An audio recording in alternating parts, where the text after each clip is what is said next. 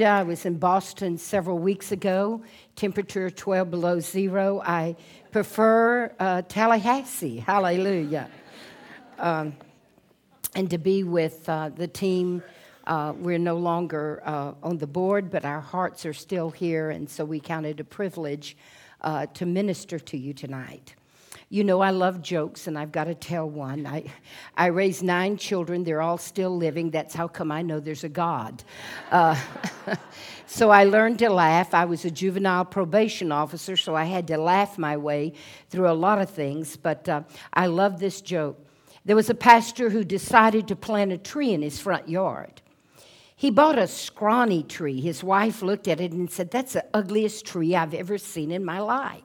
The trunk is so skinny, but it goes way up in the air." He smiled and said, "Prayer and water and feeding it will make it grow. It will be beautiful." "Whatever," she said. He planted the tree, looked back with great joy at his achievement. He went in the house to clean up and decided after he cleaned up to walk back again and look at this marvelous thing he had done. When he walked outside, a cat was at the top of the tree, and it was holding on with its claws, and it was scared out of its wits. The pastor looked at him and said, "Here, kitty, kitty." The cat wouldn't budge. "Here, kitty, kitty." The cat wouldn't move. He went inside and warmed some milk and put it at the trunk of the tree. He said, "Here, kitty, kitty." The cat wouldn't move. The pastor said, "What am I going to do? He's scared to death." Suddenly he came up with a genius idea. "I will tie a rope around the trunk of the tree. Then I will tie the other end of the rope to the bumper of my car. I will put my car in reverse.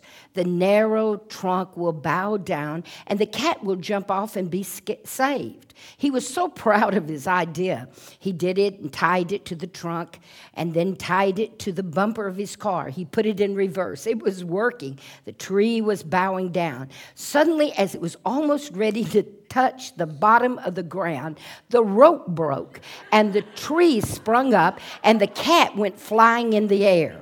The pastor was horrified. He ran in the backyard. "Here, kitty, kitty." He could not find it. He said, "God, please forgive me. I've killed this cat." Several days later, he was in Walmart, and he ran into one of his parishioners, Mrs. Green. Everyone knew Mrs. Green hated cats. He looked over in her basket. He was quite puzzled. There was kitty litter and cat food. He said, "How are you doing, Miss Green?" She said, "Fine, Pastor." "I'm a little puzzled, Miss Green. You have kitty litter and cat food in your basket." "Yeah, Pastor, I do. You know Melinda. She's always prayed for a cat, and I wouldn't give it to her. Finally, I got tired of her. I said, 'You go out in the backyard. You get down on your knees and pray. If God drops one from heaven, it is yours.'" Oh, I love that. That's how it would have to come to me. Our scripture is fullness of joy. And fullness of joy comes from people who are not just saved and born again, but they have covenant with this incredible God in reality and in relationship. And it is the indwelling of his presence. In chapter 16 of Psalms, it is very interesting Psalms because it is one that has been scribed by David. It is called the Davidic Psalm. It talks about confidence in the Lord. And it talks about people who not only will be confident in the Lord, but they will depend on God. The only refuge that they have is recorded in Psalm 16, where it says, "My goodness is nothing apart from you, O God." So this is a person who is focusing in, realizing that everything they have need of comes from God. In chapter 16, in verse 4, there's a contrast between true worshipers and people who worship another God. And God begins to bring this, and he says, "Those that worship another God that's contrary to me, they will find that it will bring them great sorrow." And in verse 5 and 6, he said, "You hold my future as an inheritance." This is a person who literally understands that not only is God good, but everything that is going to happen in his life comes from God holding his future and his destiny in his hand. He begins to say in verse 7, I will praise the Lord. I love that word will because sometimes it is in a position where we don't feel like praising God, but we choose to praise God because of the position He has taken in our life. And because of you, the Psalms of David says, I have found you to be faithful, and you have guided me, and you have counseled me. And even at the night times when I didn't feel you or I didn't know where you were there with your counseling and your guidance. In verse 8, it says, keep the Lord before me. I won't be shaken. I'm safe and secure in who you are. My heart is glad, and it rejoices in you. And you will keep me from corruption and deliver me from the grave. David goes on to record that God will show him the path of life. And in verse 11, he says, in your presence is the fullness of joy. And then he begins to go on and say that it is an inheritance that he has promised, the fullness and the pleasures and the fullness of that joy, not here right on the place where heaven is, but even upon the earth, because you have ascended and you sit at the right hand of Almighty God.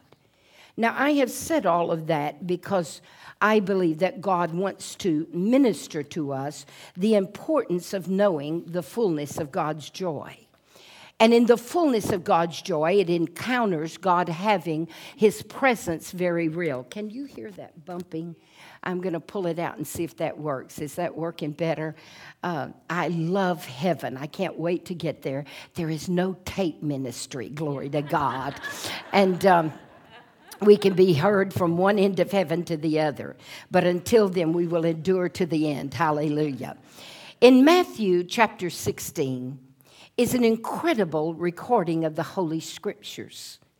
And by the power of Jesus, He begins to minister to His disciples. And the important thing is He understands they must know who He is. I want to challenge us tonight that you cannot have the fullness of God's joy without knowing the God of that joy. And Jesus began to press into His disciples. Now, tonight, I want to talk to several of us in a different way. Because I love it, there are believers present here, and believers know how to receive from God. But disciples are taught by God. So we can come to a conference and we can receive the joy of the Lord, and we can receive His benefits and His blessings. And God looks down and says, I'm glad that you're a believer, that you can receive.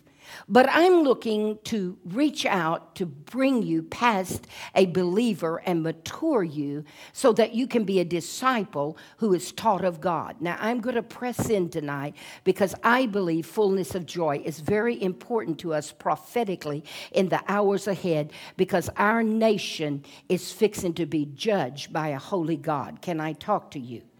And we are on the way to the court. Now, I want to talk to you. It is better to settle out of court than to go to court. Can I talk to you? And in the midst of it, God is trying to get the attention of His church that He can settle some things out of court. If you go to court, you're going to pay the whole thing. Come on. But if you settle out of court, you can negotiate. Come on, just turn around to someone and say, I know your life. You better want to negotiate. Come on. So God wants us to negotiate because He's this incredible God that wants us to be filled with His presence of joy. So in the midst of it, when nations shake and all these things begin to happen prophetically in the earth, God wants a church that knows how to be full of His joy, and it is void being filled with substance of the world. Come on, that the substance of God is so real in our life. Now, God wants us to understand discipleship, because disciples are those who will receive His call, be taught of God, and be also disciplined by God, but they fulfill the will of God. So I believe that there is a cry in every one of our heart, not to just receive from God, but to do the Father's will. Don't you just feel that you want to do the Father's will so He can look down and say, wow, wow, that's my kid. Come on. That there's something that just builds up in him with joy, that they're just not self-centered to just want to receive, give me, give me, give me. Come on. But they're matured and they're taught of God and they know how to receive from God. Don't you love to get from God? Come on. See, I love to feel God. How many of you know you don't want to serve something you can't feel?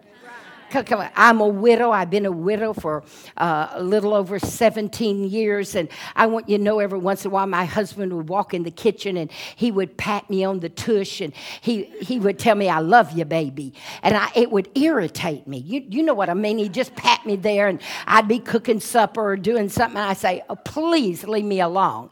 But every once in a while, that little touch connected with something. Come on. And there was something inside of me that said, let's have show and tell. Come on. So every once in a while, you gotta love with a passion where you say, I don't want to touch, I want show and tell. And that's the goodness of God that he sheds on your heart and my heart and your life and my life, because God is good. And in the midst of it, though, he is looking for people who will want to do more than just proclaim God is good. And there's nothing wrong with saying God is good, and God is good all the time, and all the time God is good. But God wants us to declare something about who he is to the nations, and who he is to the church, and who he is to the heathen, and who he is to the disciples and believers that follow him. Disciples follow him, and they do his will. And in the midst of it, in Matthew 16, if you have your Bibles, you can read along with me in verse 13. Now, when Jesus came to the district of Caesarea Philippi, he was asking his disciples, who do people say that the Son of Man is? And they said that some say you're John the Baptist, another Elijah, and still others say you're Jeremiah, or at least one of the prophets. And he said to them, but who do you say that I am? And Simon Peter answered and said, you're Christ, the Son of the living God. And Jesus said to him, blessed are you, Simon Bar-Jonah, because flesh and blood did not reveal that to you, but my Father who is in heaven. And I also say to you that you are Peter, and upon this rock I will build my church, and the gates of hell will not overpower it. And I will give you the keys of the kingdom of heaven, and whatever you bind on earth, you shall bind in heaven, and whatever you loose on earth, you shall loose in the heavens. And then he warned his disciples that they should tell no one that he was the Christ. And from that time on, Jesus began to show his disciples that he must go to Jerusalem and suffer many things from the elders and the chief priests and the scribes and be killed, but he would be raised up on the third day. But Peter took him aside and began to rebuke him, saying, God forbid it, Lord. This shall never happen to you. And he turned and said to Peter, get behind me, Satan. You are a stumbling block to me, for you are setting your mind on God's interest. You're not setting your mind on God's interest. You're not setting your mind on God's interest. You're not setting your mind on God's interest, but man's. I ask the Lord to come and bless his word in our presence tonight. When I think of fullness of joy, I have to talk to myself for a moment that it is not a feeling. I have to talk to myself for a moment and realize that it is not always an emotion that comes out of me, but it is an indwelling presence of God that brings joy, because joy is the strength of the Lord. And in the midst of it, now God is going to call his disciples together. And he asked this incredible question, who am I? Now, what alarms me as a believer and as a disciple of the Lord is Jesus is almost at the end of his ministry. He is about to step into his destiny. He knows what the Father has sent him to do. Everything that has manifested through his life is that the will of the Father be seen in the earth's atmosphere. And so for 3.5 years, he has walked with these disciples, trying to convince them and trying to plead with them as he walks with them for this 3.5 years that I want you to know how to treat people, but more than that, I want you to know how to get in agreement with my Father. Can I just talk to you tonight? Because, see, we know the Holy Spirit and we know Jesus, but this is an hour when we've got to have the revelation of the Father. And in the midst of it, Jesus is trying to convince them that this is how you treat people, because this is how my Father would treat people. This is what you do when you're moved by compassion, because this is what my Father would do. This is how you respond to people that don't know the Lord, because this is what my Father would do. This is what you do when you sit down at the table with sinners, that they know the joy of the Lord that's in you, because you can identify with their needs, because this is what my Father would do. So he's looking at the disciples and he asks them this incredible question. And it is a question that every believer and every disciple has to answer. It is most important for the local church to know the answer to it. Who am I? This was what he asked them. But it was interesting. The first question is, who do men say that I am? Because we have a lot of opinion, but opinion can never equal revelation. Come on.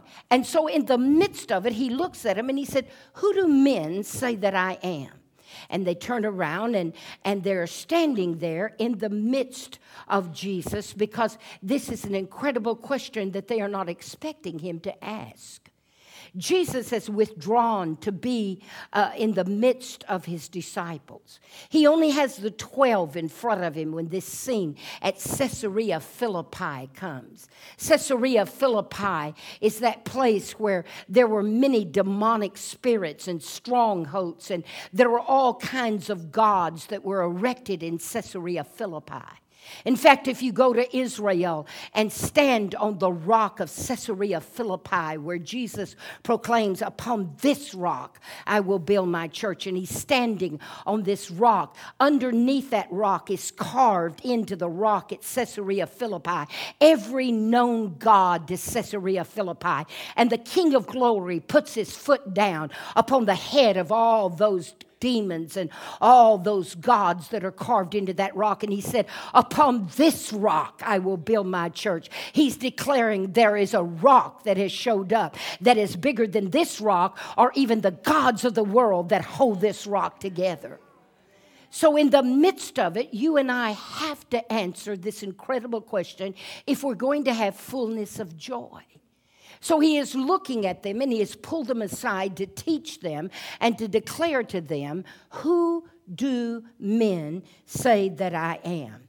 And in the midst of it, it is the most important, demanding question that every Christian needs to have a moment with God where we answer it. Because right now, our society is doing everything, listen to me, church, to remove history from our nation. Come on, and when history is removed from our nation, there is no point where you can say an actual event really happened. So now we have prayer taken out of school. So now we're going to raise up an education system, and your children and your children's children will never know God was involved in education. We now have them wanting to remove the nativity scene off of the White House, because now your children and your grandchildren and your children's children will never know that God actually was involved in government in America. History is very important. Now they're trying to change the Constitution of the United States of America so that it will say what the heathen wants it to say, what the agnostic wants it to say, what the humanistic wants it to say, what the philosopher wants to say. And they're trying to remove and annihilate God totally out of our nation so that we'll raise up a generation that we can never point and say, God was in the education system, God was in the government, God was in the home. God was in marriages. Marriages were between a man and a woman. God was honored. So it's important for you and I tonight, if we're going to have fullness of joy, to know who is He.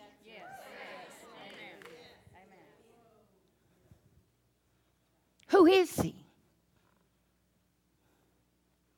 It is amazing to me. I was at the White House not too many months back, and it's amazing to me we cannot pray in the name of Jesus, but Muslims can put their hand on their Quran and be sworn into office. Excuse me.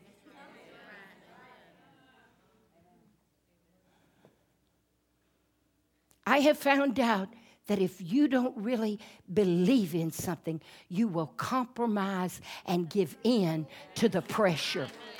Come on, you have to know who He is. And when you know who He is, there's fullness of joy. When you know who He is, when you're on the mountaintop and He's blessing you and prospering you, you have joy unspeakable. And when you go through the valley and everything's falling apart, He doesn't change. He's the same one that was on the mountaintop. Circumstances may have changed, but you're not ruled by circumstances. You're ruled by this incredible God that promised you an inheritance. Who is He? Who is this God? So, if it was important to Jesus, it's important to me. See, I happen to believe the Bible talks. Come on, I believe the Word is alive. I believe the Holy Ghost is still breathing on the Word. It may be Holy Spirit to you, but it's Holy Ghost to me. Come on, is Holy Spirit, you can stay sophisticated. When the Holy Ghost comes to town, you lose it all.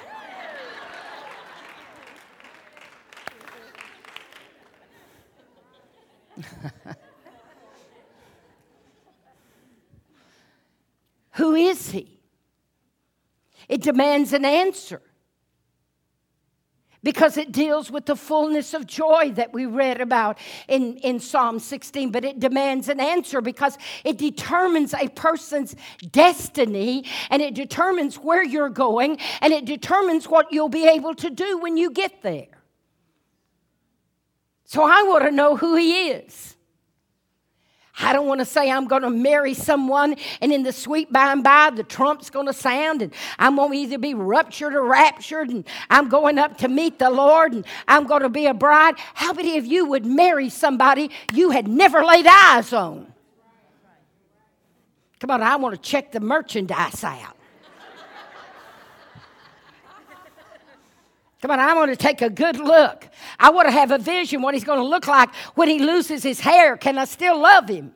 Oh, y'all ain't hearing me. When He loses His teeth, can I still say, baby, you rock my boat?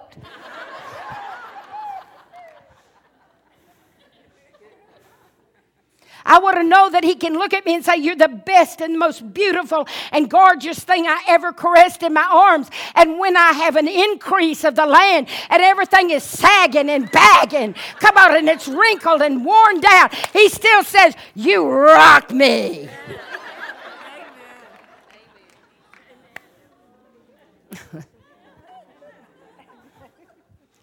I want to know who I'm going to say I do to. It will determine your destiny. It will determine where you are going. It will determine what you will be able to do when you get there. It determines where you will be with God or apart from God. Jesus is in Caesarea Philippi and he confesses and he looks and he asks for a confession in that demonic hour where there are all kinds of gods pulling at the hearts of the affections of people. And he asks them, who am I? And the most incredible thing is you cannot have revelation unless the Father gives it to you. In the midst of it, he confesses the foundation of the church in this scripture. It is when you know the foundation of the New Testament church, you can stand upon the rock with great fullness of joy, where things and circumstances may frustrate you. They may even stress you for a moment, but you fall upon the rock, and as you fall upon the rock, you say, lead me to the rock that is higher than I am, because you became a refuge and a fortress and a strong tower. In my day of need, I cried to you, and you answered me.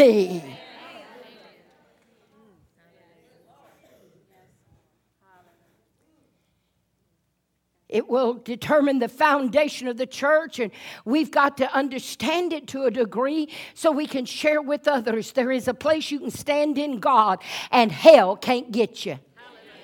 Oh, come on. I don't know about you. I'm tired of hell getting Christians.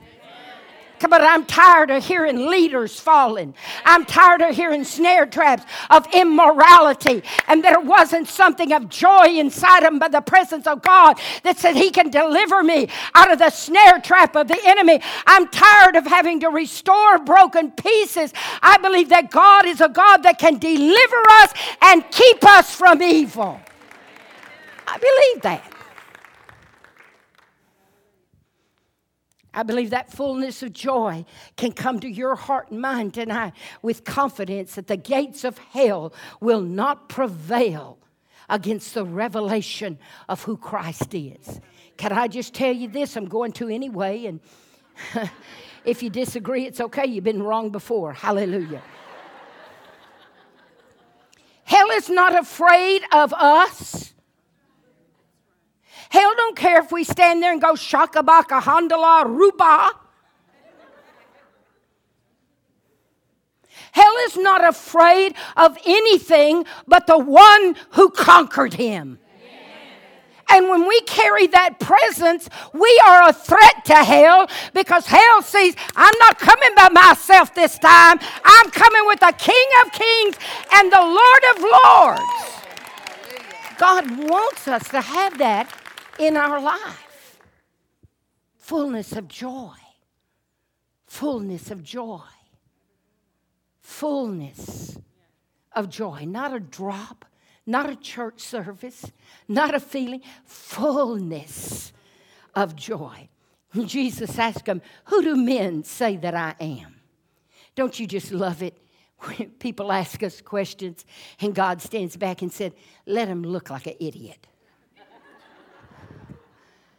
Come on, how many of you know you wished you hadn't opened your mouth when you opened your mouth sometime? You know, somebody asks you about something, you go, well, and then when you get through, they're looking like, they don't understand one thing you said because you didn't understand what you said either. But he said, who do men say that I am? Because men always have an opinion when Jesus shows up on the scene. Brownsville Revival was down here in Florida, and millions of people came. I really believe thousands and hundreds and millions of people came. Some people got crosswise. Other people got cross-eyed. And other people said, woo, he's in the house. Because it's amazing when he shows up, a lot of times he don't show up according to our bulletin. Come on. Because we have our preconceived ideas, just like these men had their preconceived ideas. When Jesus shows up, I want to tell you why. It's going to be decent and dignified.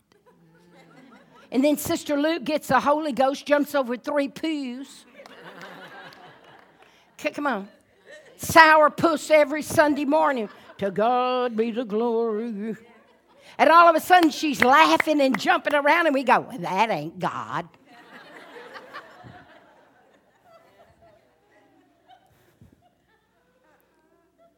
Who do you say he is for the fullness of joy? What men say of him to a large degree, listen to me, church, will determine the morals and the justice of our society.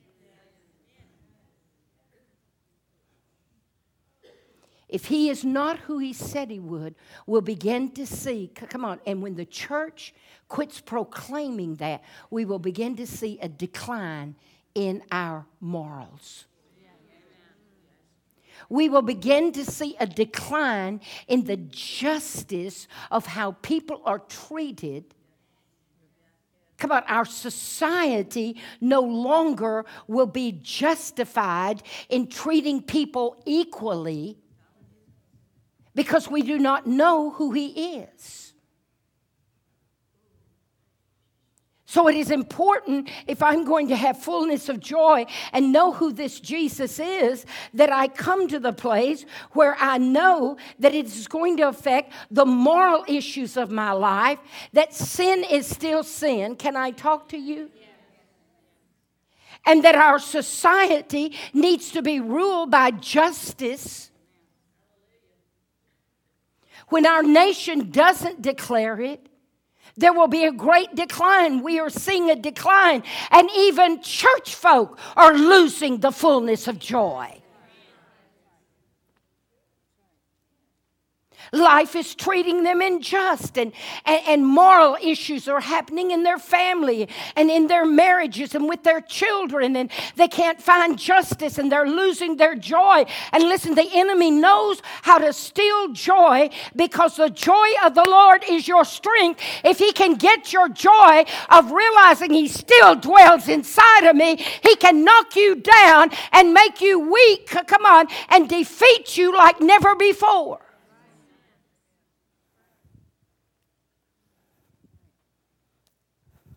Who is he? For fullness of joy. Now, the first answer, I love it. The first answer says, some of them think you're John the Baptist. Now, there was a great spirit of righteousness in John the Baptist. And because John the Baptist had a spirit of righteousness, they looked over at Jesus and said, you have the spirit of righteousness, so you're just like John the Baptist. John the Baptist was a martyr. And John the Baptist is the one that, remember Herod, after hearing about Jesus' miraculous works, thought John the Baptist had been revived in the spirit, and that John the Baptist was like Jesus. But listen to me, church. You cannot have fullness of joy when your revelation of Jesus is compared to a man. Come on, he's greater than John the Baptist. There may be similarities. Come on, because John the Baptist was prophetic and did the will of God, but he is more than a mere man. So some people just look and say, well, you have characteristics like John the Baptist, and John was a holy man, and people came out to hear his message, and people came out to hear him prophesy, and people came out to hear him. Can I just talk to you? We're in danger right now because we so fear people's disapproval that we're losing God's approval. Okay, come on, I want to talk to you. See, John the Baptist, Herod cut his head off. Yeah. Come on, how many of you know that the religious system is still trying to silence the voice of the prophetic heartbeat of God right now? The most important issue, if you want fullness of joy, is you've got to know who he is. Not what he does, who he is.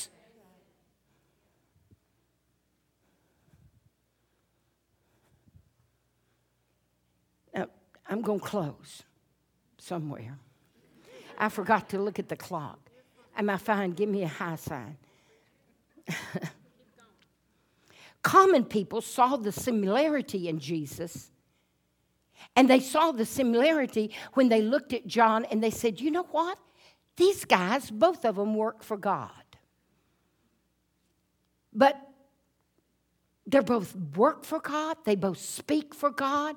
They're both gifted of God. They both proclaim the kingdom of God. They both talk about repentance. They both talk about a voice that comes forth. They're both similar. So he must be like John the Baptist. But listen, he is not just a voice. He is God.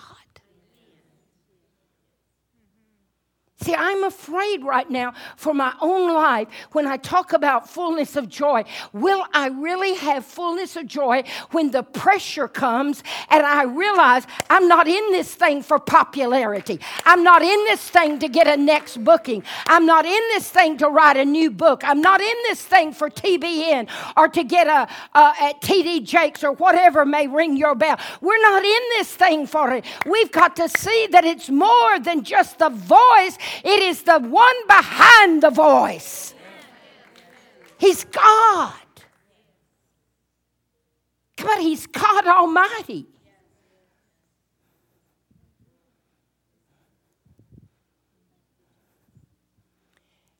Who is He? Well, some thought He was Elijah. You got to understand, Elijah was the greatest teacher and prophet of all times in the history of Israel. They thought, well, he's like Elijah. Even today, the Orthodox Jews believe that Elijah will return before the Messiah. At Passover, when they have Shabbat, they put a chair there, and they put it there hoping that when they have Shabbat and they break the bread and they drink the cup, Elijah will show up, because they understood Elijah's a forerunner before the Messiah. So they're looking, and some of them say, well, this really isn't what we're looking for. He's just a forerunner. He's just like Elijah. He just comes in, and he's a great teacher. He's the greatest teacher we've ever seen. He's a prophet. He can prophesy, and he does miracles, but he's just a forerunner. Can I break that down to charismatic, full gospel, Assembly of God, Baptist, Pentecostal, whatever we are? Just turn around to someone and say, I'm trying to figure it out.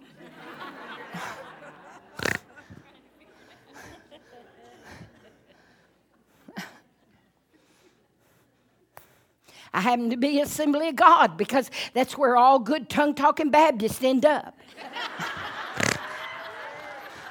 Because nobody else will take us. Hallelujah.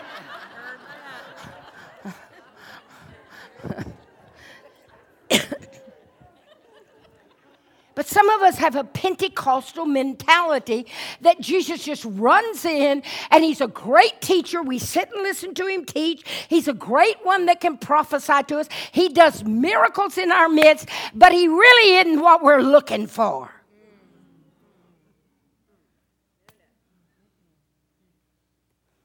Who is he?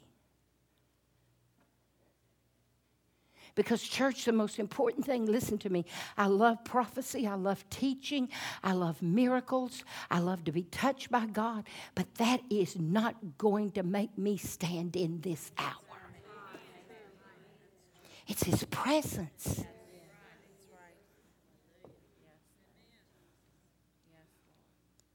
I've had 7 surgeries in 15 months. I just had one 2 weeks ago. I'm sick of being sick. And I know God can heal me. But God's made me go through it. Because he understands I want faith that can get out of everything. I ain't into this going through stuff. But listen, when God takes you out and he touches your body if it's sick, or delivers you, or prospers you, or whatever goodness he shows to you, your faith grows and you say, look what the Lord has done. But listen, when you go through something, he develops your character and you declare, look who he was in the midst of it.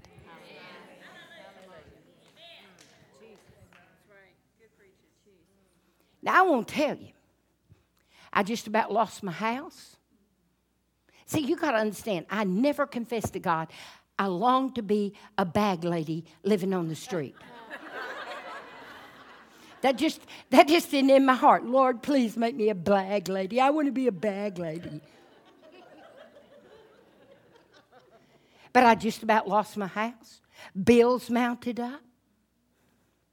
In intensive care, hell came to me and told me you're going to die. I came in agreement with it. Oh, y'all ain't hearing me. Because see, listen, when your sugar count is over 600, your lung has collapsed. Come on. And your intestine has torn, and you are bleeding blood that they could not find, and now it is absorbed into your abdomen, and you have beginning stages of gangrene. That spells DEATH. Oh, y'all ain't hearing me. And when hell came into the room, I just looked and I said, they said, you're going to die. You ain't getting out of here. You're going to die. I went, oh, God, I'm going to die. Because listen to me, facts are very real. Come on, faith does not ignore facts. Faith refuses to be ruled by the fact. Come on, facts are very real.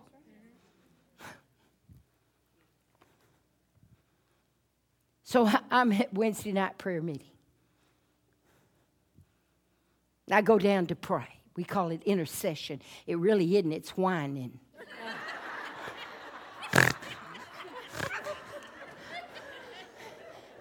I'm down there at my little church, at my little oh, God, I'm about to lose my house. All the bills are pounding up. I hadn't had any income in 6 months. Oh, God, I don't know what I'm going to do. And all of a sudden, I've got a little grandson. He's 11, and he's mentally challenged, and he's about like a 3-year-old, and he thinks he's speaking in tongues. He comes down and pats me on the shoulder, and this side he speaks in tongues. La, la, la, la, la, la, la. And when we're in warfare, he goes, la, la, la, la.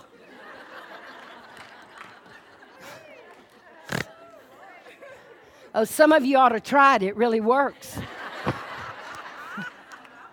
But he's patting me on the shoulder, and he's going, la, la, la, la. And I'm thinking, nobody understands but my grandson. Thank you, Jesus. Finally, he is sick of it. I mean, he is tired of it. Now, he's mentally impaired. But he knows who Jesus is. And all of a sudden, he comes down, and he just gets a hold of my face, and he yanks it around, and he puts it up, and he says, listen, Nana, get a grip. Jesus is still Lord.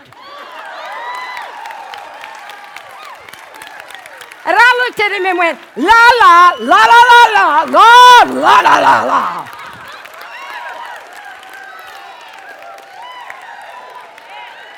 Now,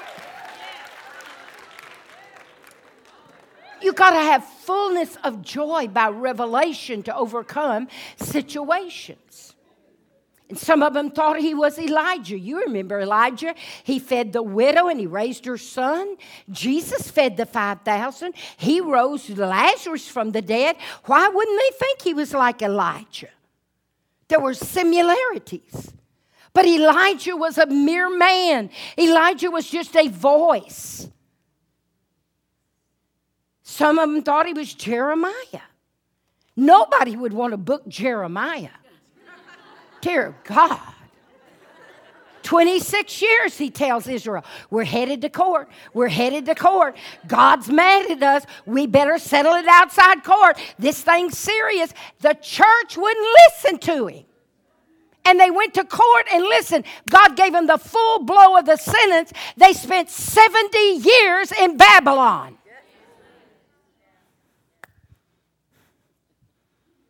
Elijah was the one that came in and said, God loves you. And you went, oh, thank you, Jesus.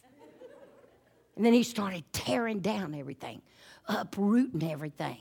Come on, making a mess of the church. It took us years to get all this dead stuff in its place. Oh, y'all ain't hearing me. We worked hard at this. I went to seminary and got a doctorate degree to be an idiot.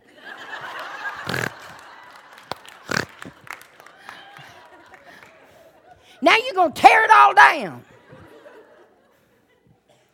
They thought he was kind of like Jeremiah because, Jeremiah was the one that was going to be there in an incredible way. In fact, in the Maccabees, in chapter 2 of the Maccabees, it said that Jeremiah will come to Mount Nebo before Jesus comes. And so they said, well, maybe he's like Jeremiah. Maybe he's the one that's going to stand on Mount Nebo before the real Messiah makes his entrance. And so in the midst of it, they all had confessions, but all of them were false confessions. And yet there was a truth mingled in there that they saw similarities, but similarities are not revelations.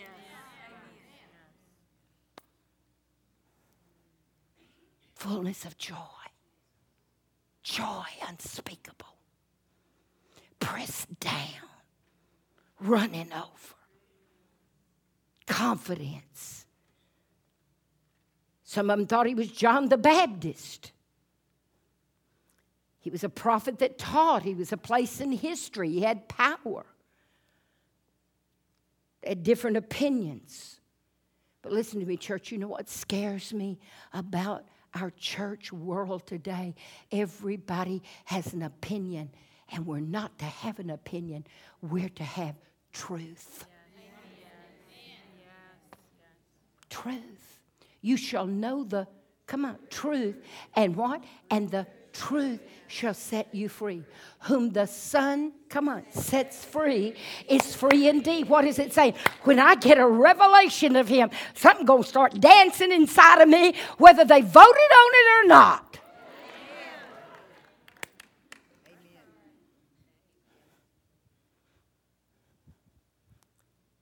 Truth that gives us fullness of joy. He is who he is, the Son of God. People were hung up in a maze of opinions, and most of the world sees Jesus as a good man. Most of the world sees Jesus as a good teacher, a good prophet, one that went around and was accurate in what he said and created miracles, but they don't see him as the Son of God. Got to see him as the Son of God if you're going to have fullness of joy. Second question was more serious than the first. Because the first was, who do men say I am? But the second one was, but who do you say? Let me quote it in the Greek. But who do you say that I am to you?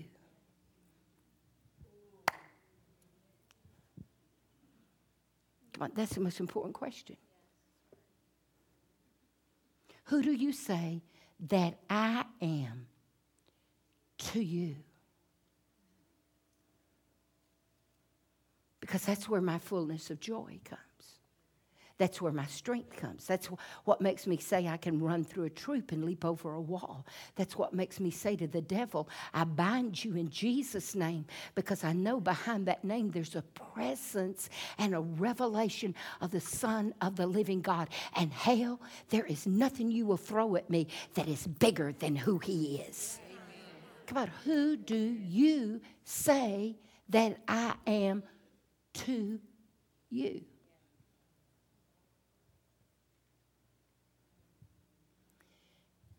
Now, let me close.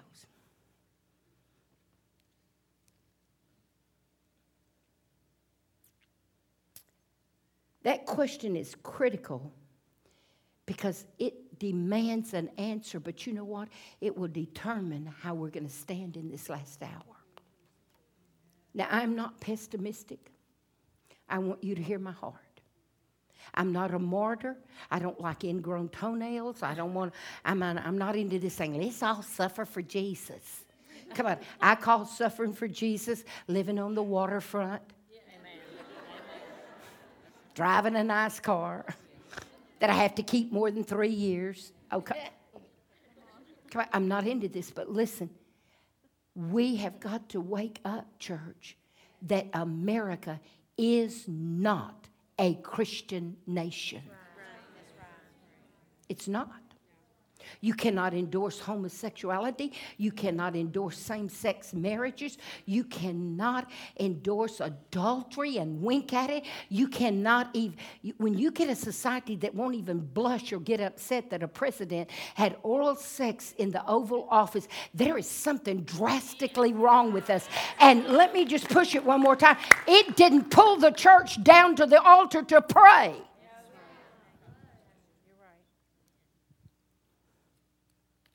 Because we don't have the revelation of the presence of God, that our nation and the leader of our nation just offended God. Now, you don't think it's important? Listen to me. I'm not going to get on any political kick. I'm not afraid to, because you shouldn't be Republican and you shouldn't be Democrat and you shouldn't be whatever party runs. You ought to be a Christian when you go to the poll. Come on, that's how you ought to vote.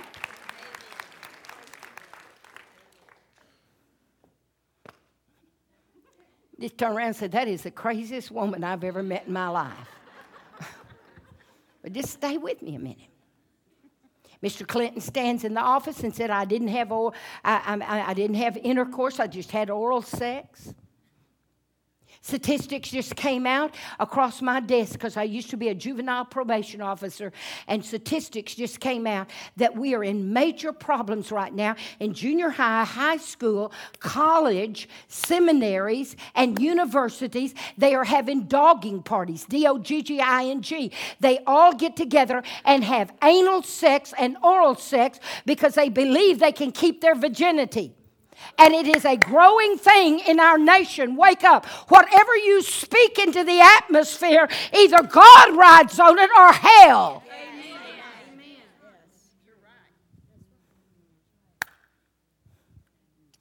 Come on, we got to wake up.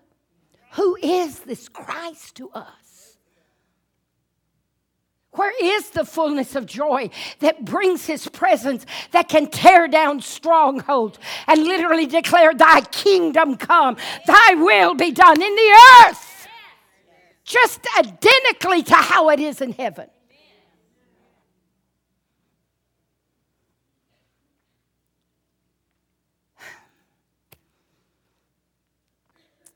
See, here's Peter. I love Peter. I feel like Peterette. I do. When Jesus was present, you could count on it. Peter put his foot right in his mouth. He would have something to say. I'm telling you, I feel just like Peter. And Jesus said, who am I to you? And Peter said, and don't you know the 11 went, oh, here we go again. Here's Peter mouth. This ought to be good. And Peter gets anointed. Come on, doesn't it just freak you out when you're so fleshy and then suddenly in a meeting God comes down and you go, wow.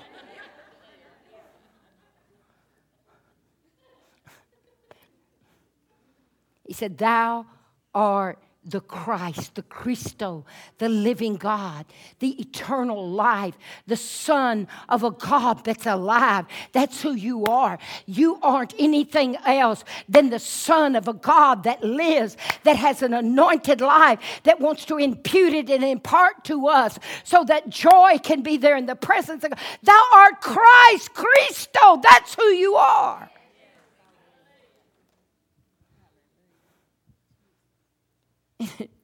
Jesus looks at him and says, Peter,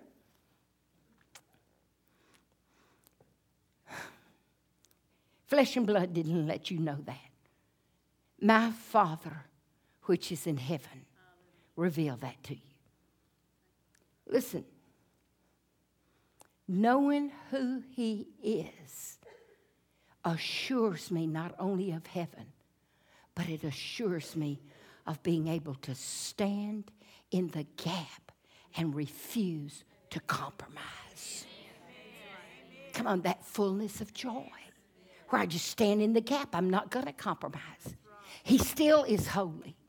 He is not a nice God. Can I talk to you? Ain't nothing nice about God.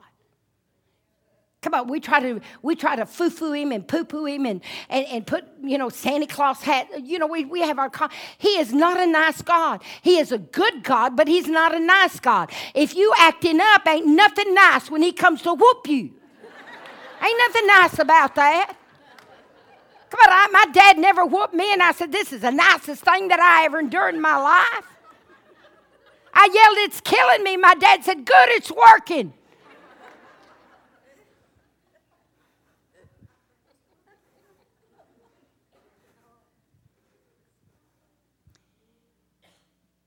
You are holy.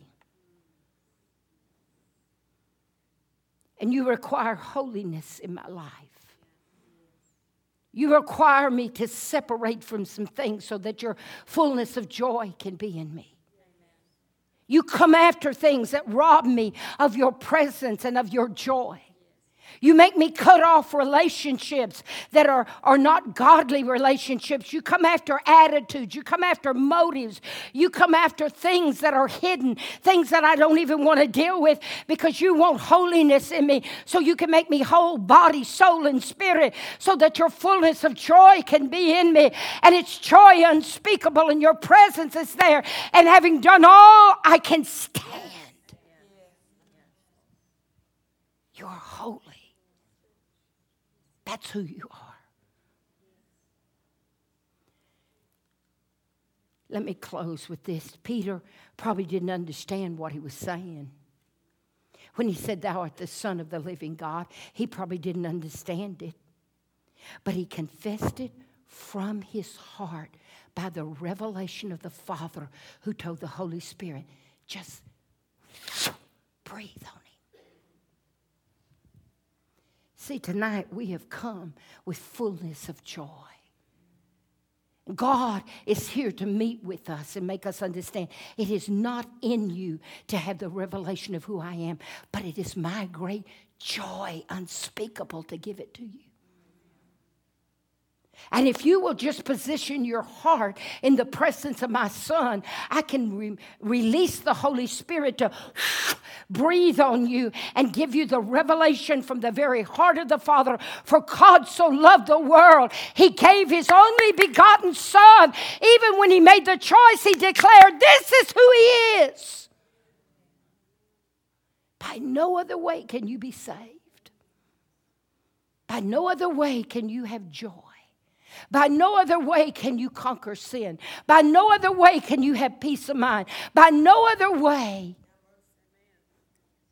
It's like the 10 Commandments when they were written. God said, because I dwell with you, you shall not lie. Because I dwell with you, you shall not commit adultery. Because I dwell with you, you shall not covet. Because I dwell with you, without the dwelling of God, all those things happen. But when he dwells, you won't do it. Because I dwell. Because this is who I am.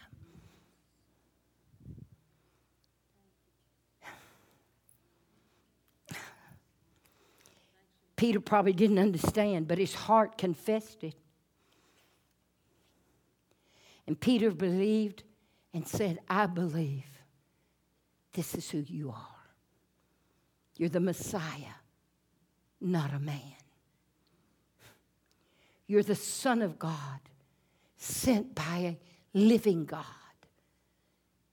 You're all that they prophesied about. You're all the fulfillment of the Old Testament. There is none other that can fulfill it and bring fullness of joy into my life. This is who you want to be to me. This is who you want to be to my family. This is who you want to be to my children.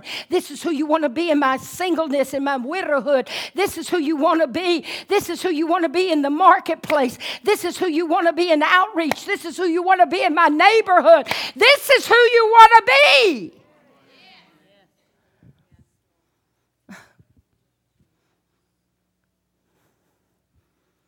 Question's personal.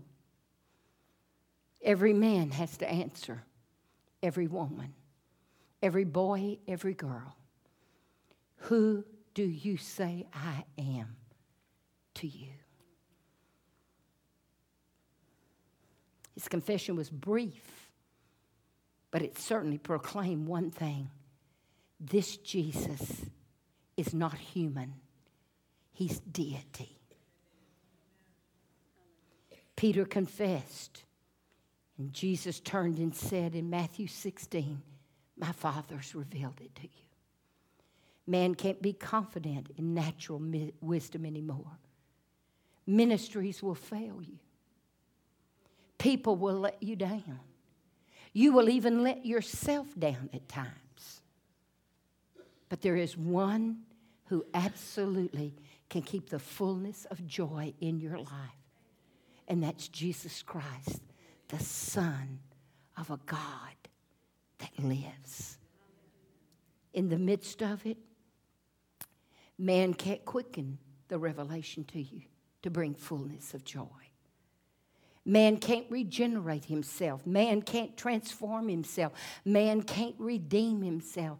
Man can't change himself. Man cannot do what we cry out from our heart to do. Only God can infuse us.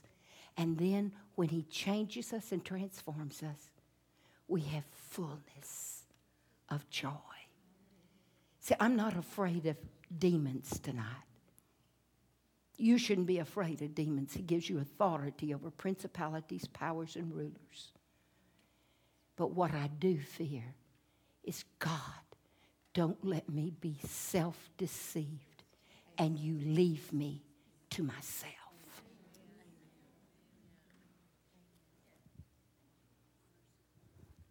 Who is this Son of God?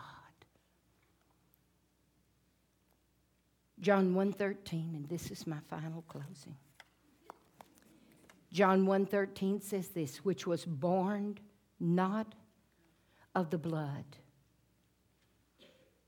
but what is born of the flesh is flesh, and what is born of the Spirit is spirit. Remember, we've been led away from his presence. I'm not trying to bring a heaviness on us tonight, because God wants to impute fullness of joy that is genuine and real, that even when hell comes against it, it cannot be shaken from us, because our confidence is rooted in that thing and anchored in that thing. But let me just stir our hearts tonight that we've been led away from the revelation of who this Christ really is. False teachers have come in our midst, and false prophets and false apostles and false pastors. And they have given us a gospel that will tickle our ear and please our flesh. They have made us believe that God is committed to us, but no commitment is asked in return. They have made us believe that God wants to touch us rather than God wants to transform us. We need an encounter with a holy God that will bring fullness of joy, that we can impute it and impart it to our children and our children's children, that they will know who this Christ is, the Son of a God that is still alive.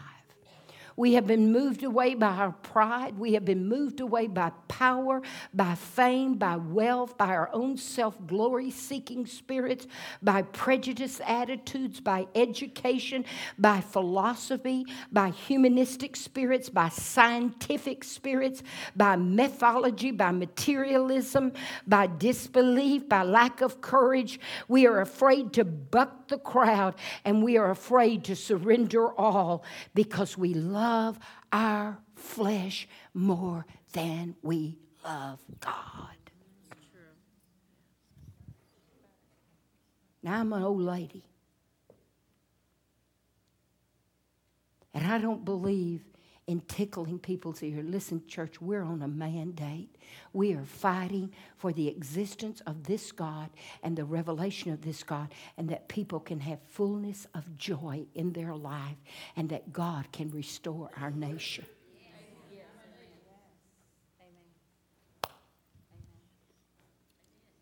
And my cry tonight is that we lift up holy hands because we can ask God to cleanse our hands if we've touched anything that we were not supposed to touch. Pride, greed, self-exaltation, whatever.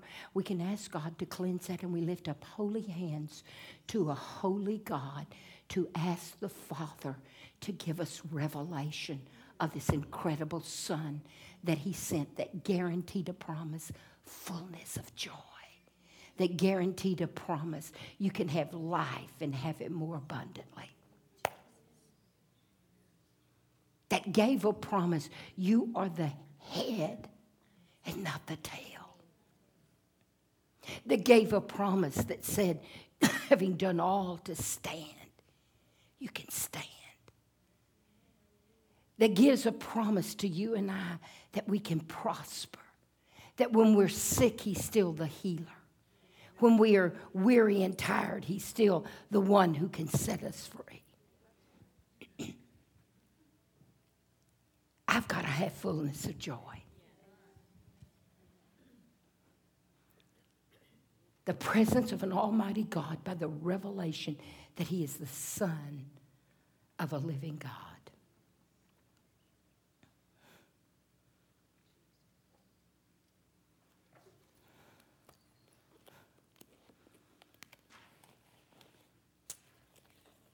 If you can just minister to us, brother, wherever you are.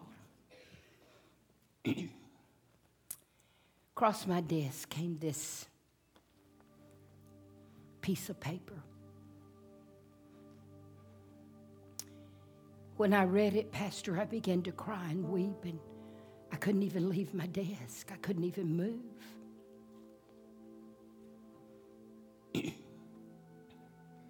Probably was one of the most sobering things I've ever read in my entire life.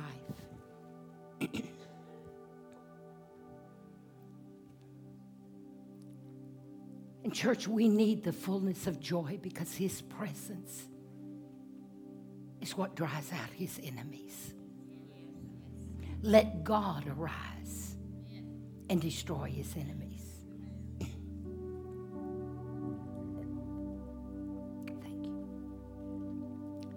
You may not know who I am, and it's really not important.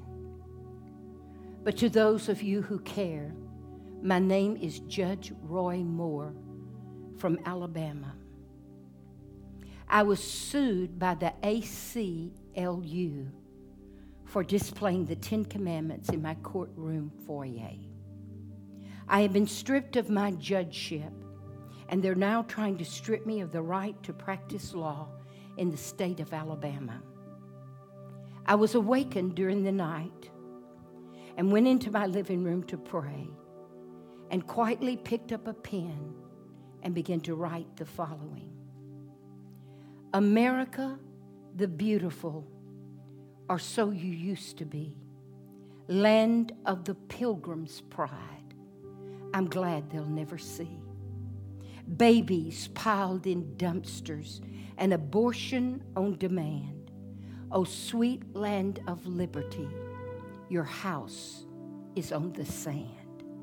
Our children wander aimlessly, poisoned by cocaine, and they're choosing to indulge in their lust when God has said, abstain.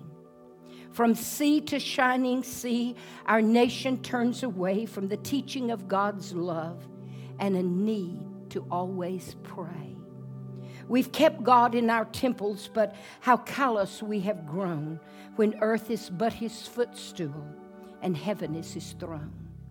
We voted in government that's rotten to the core, appointing godless judges who throw reason out the door. Too soft to place a killer in a well-deserved tomb, but brave enough to kill a baby before it even leaves its mother's womb. You think that God's not angry, that our land's not a moral slum? How much longer will He wait before His judgment comes? How are we to face our God from whom we cannot hide? When what is there left for us to do but pray and turn this evil tide? If we who are His children will humble ourselves and turn and pray and seek His holy face and mend our evil ways, then God will hear from heaven and forgive us of our sin. He'll heal our sickly land and those who live within. But America the beautiful, if you don't, then you will see a sad but holy God withdraw his hand from thee.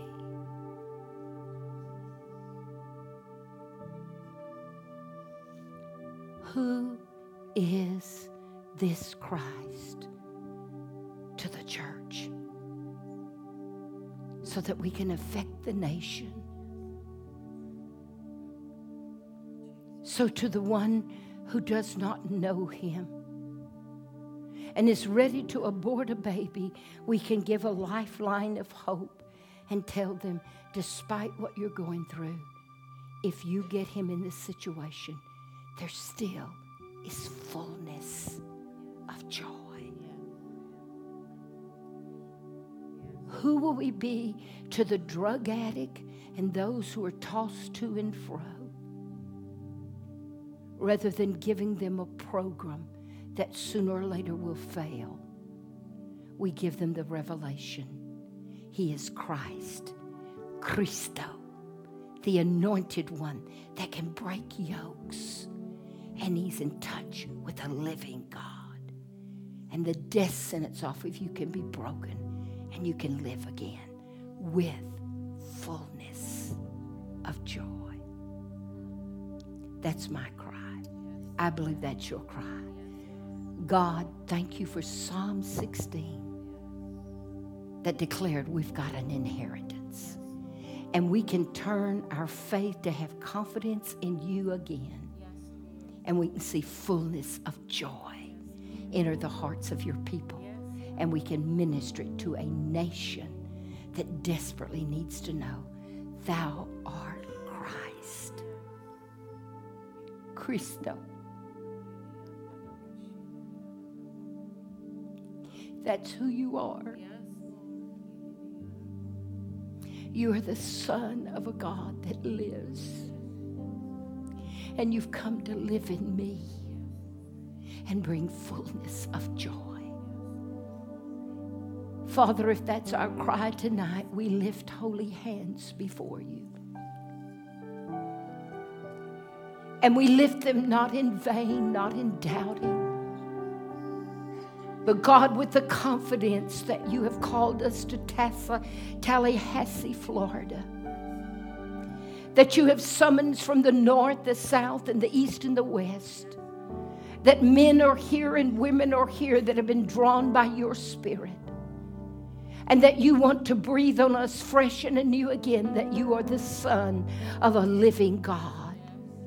And that we have confidence that you can give us joy, unspeakable, fullness, which means there's no measure to it, God. The bounty of it is so full with your presence that we couldn't even measure it out, God. There is no measuring rod that we could measure it, because you don't give it stingy. You don't give it with conditions. You just give it to those who will lift their hands up and say, God, give us that fullness of joy. Father, we want that fullness of joy in our church. We want that fullness of joy over our church leaders. We want that fullness of joy over our husbands and over our children. We want that fullness of joy over us if we're single. We want that fullness of joy in the marketplace, God. We want that fullness of joy that the church will rise up again and raise a standard, and that our government will see the standard, and our education system will see the standard, and our economics will see the standard, oh God, because you are holy and you are good and you are righteous, God. You want to bless America, God. You want America to repent, God, and to return to God. And Lord, let it begin in the house of the Lord. Father, we lift our hands before you, God, and we say, in the house of the Lord, here I am, God. Begin with me with your fullness of joy that will drive out every enemy and that will declare holy, holy, holy Lord God Almighty.